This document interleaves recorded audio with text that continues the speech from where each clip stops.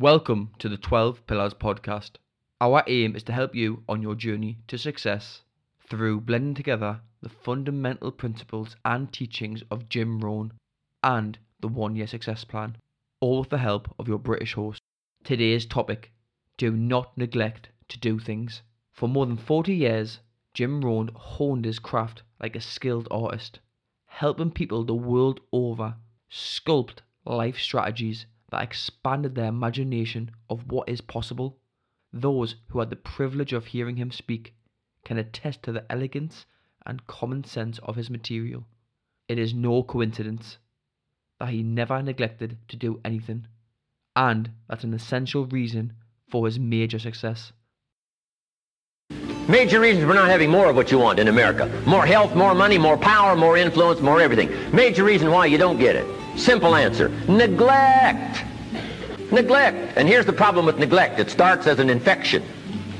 And if you don't take care of it, it becomes a disease. And here's what else is the problem. One neglect leads to another. Neglect to do wise things with your money, you'll probably neglect to do wise things with your time.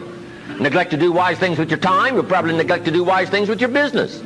One leads to another, leads to another. Pretty soon, neglect has you by the throat, emptying your purse, emptying your heart, emptying all of your chances for equities and power and all the good things.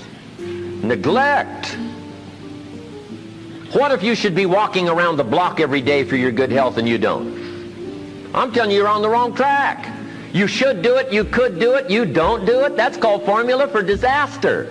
All you've got to do is let that and a few other things accumulate for 6 years, and now you're driving what you don't want to drive, wearing what you don't want to wear, living where you don't want to live, doing what you don't want to do, maybe having become what you really didn't want to become. I'm telling you, that's it. Just neglect along, drift along, and it's got you by the throat. It'll take all your values, leave you with just a little bit of dust in a summer wind, and it'll soon be gone. I hope I said that well.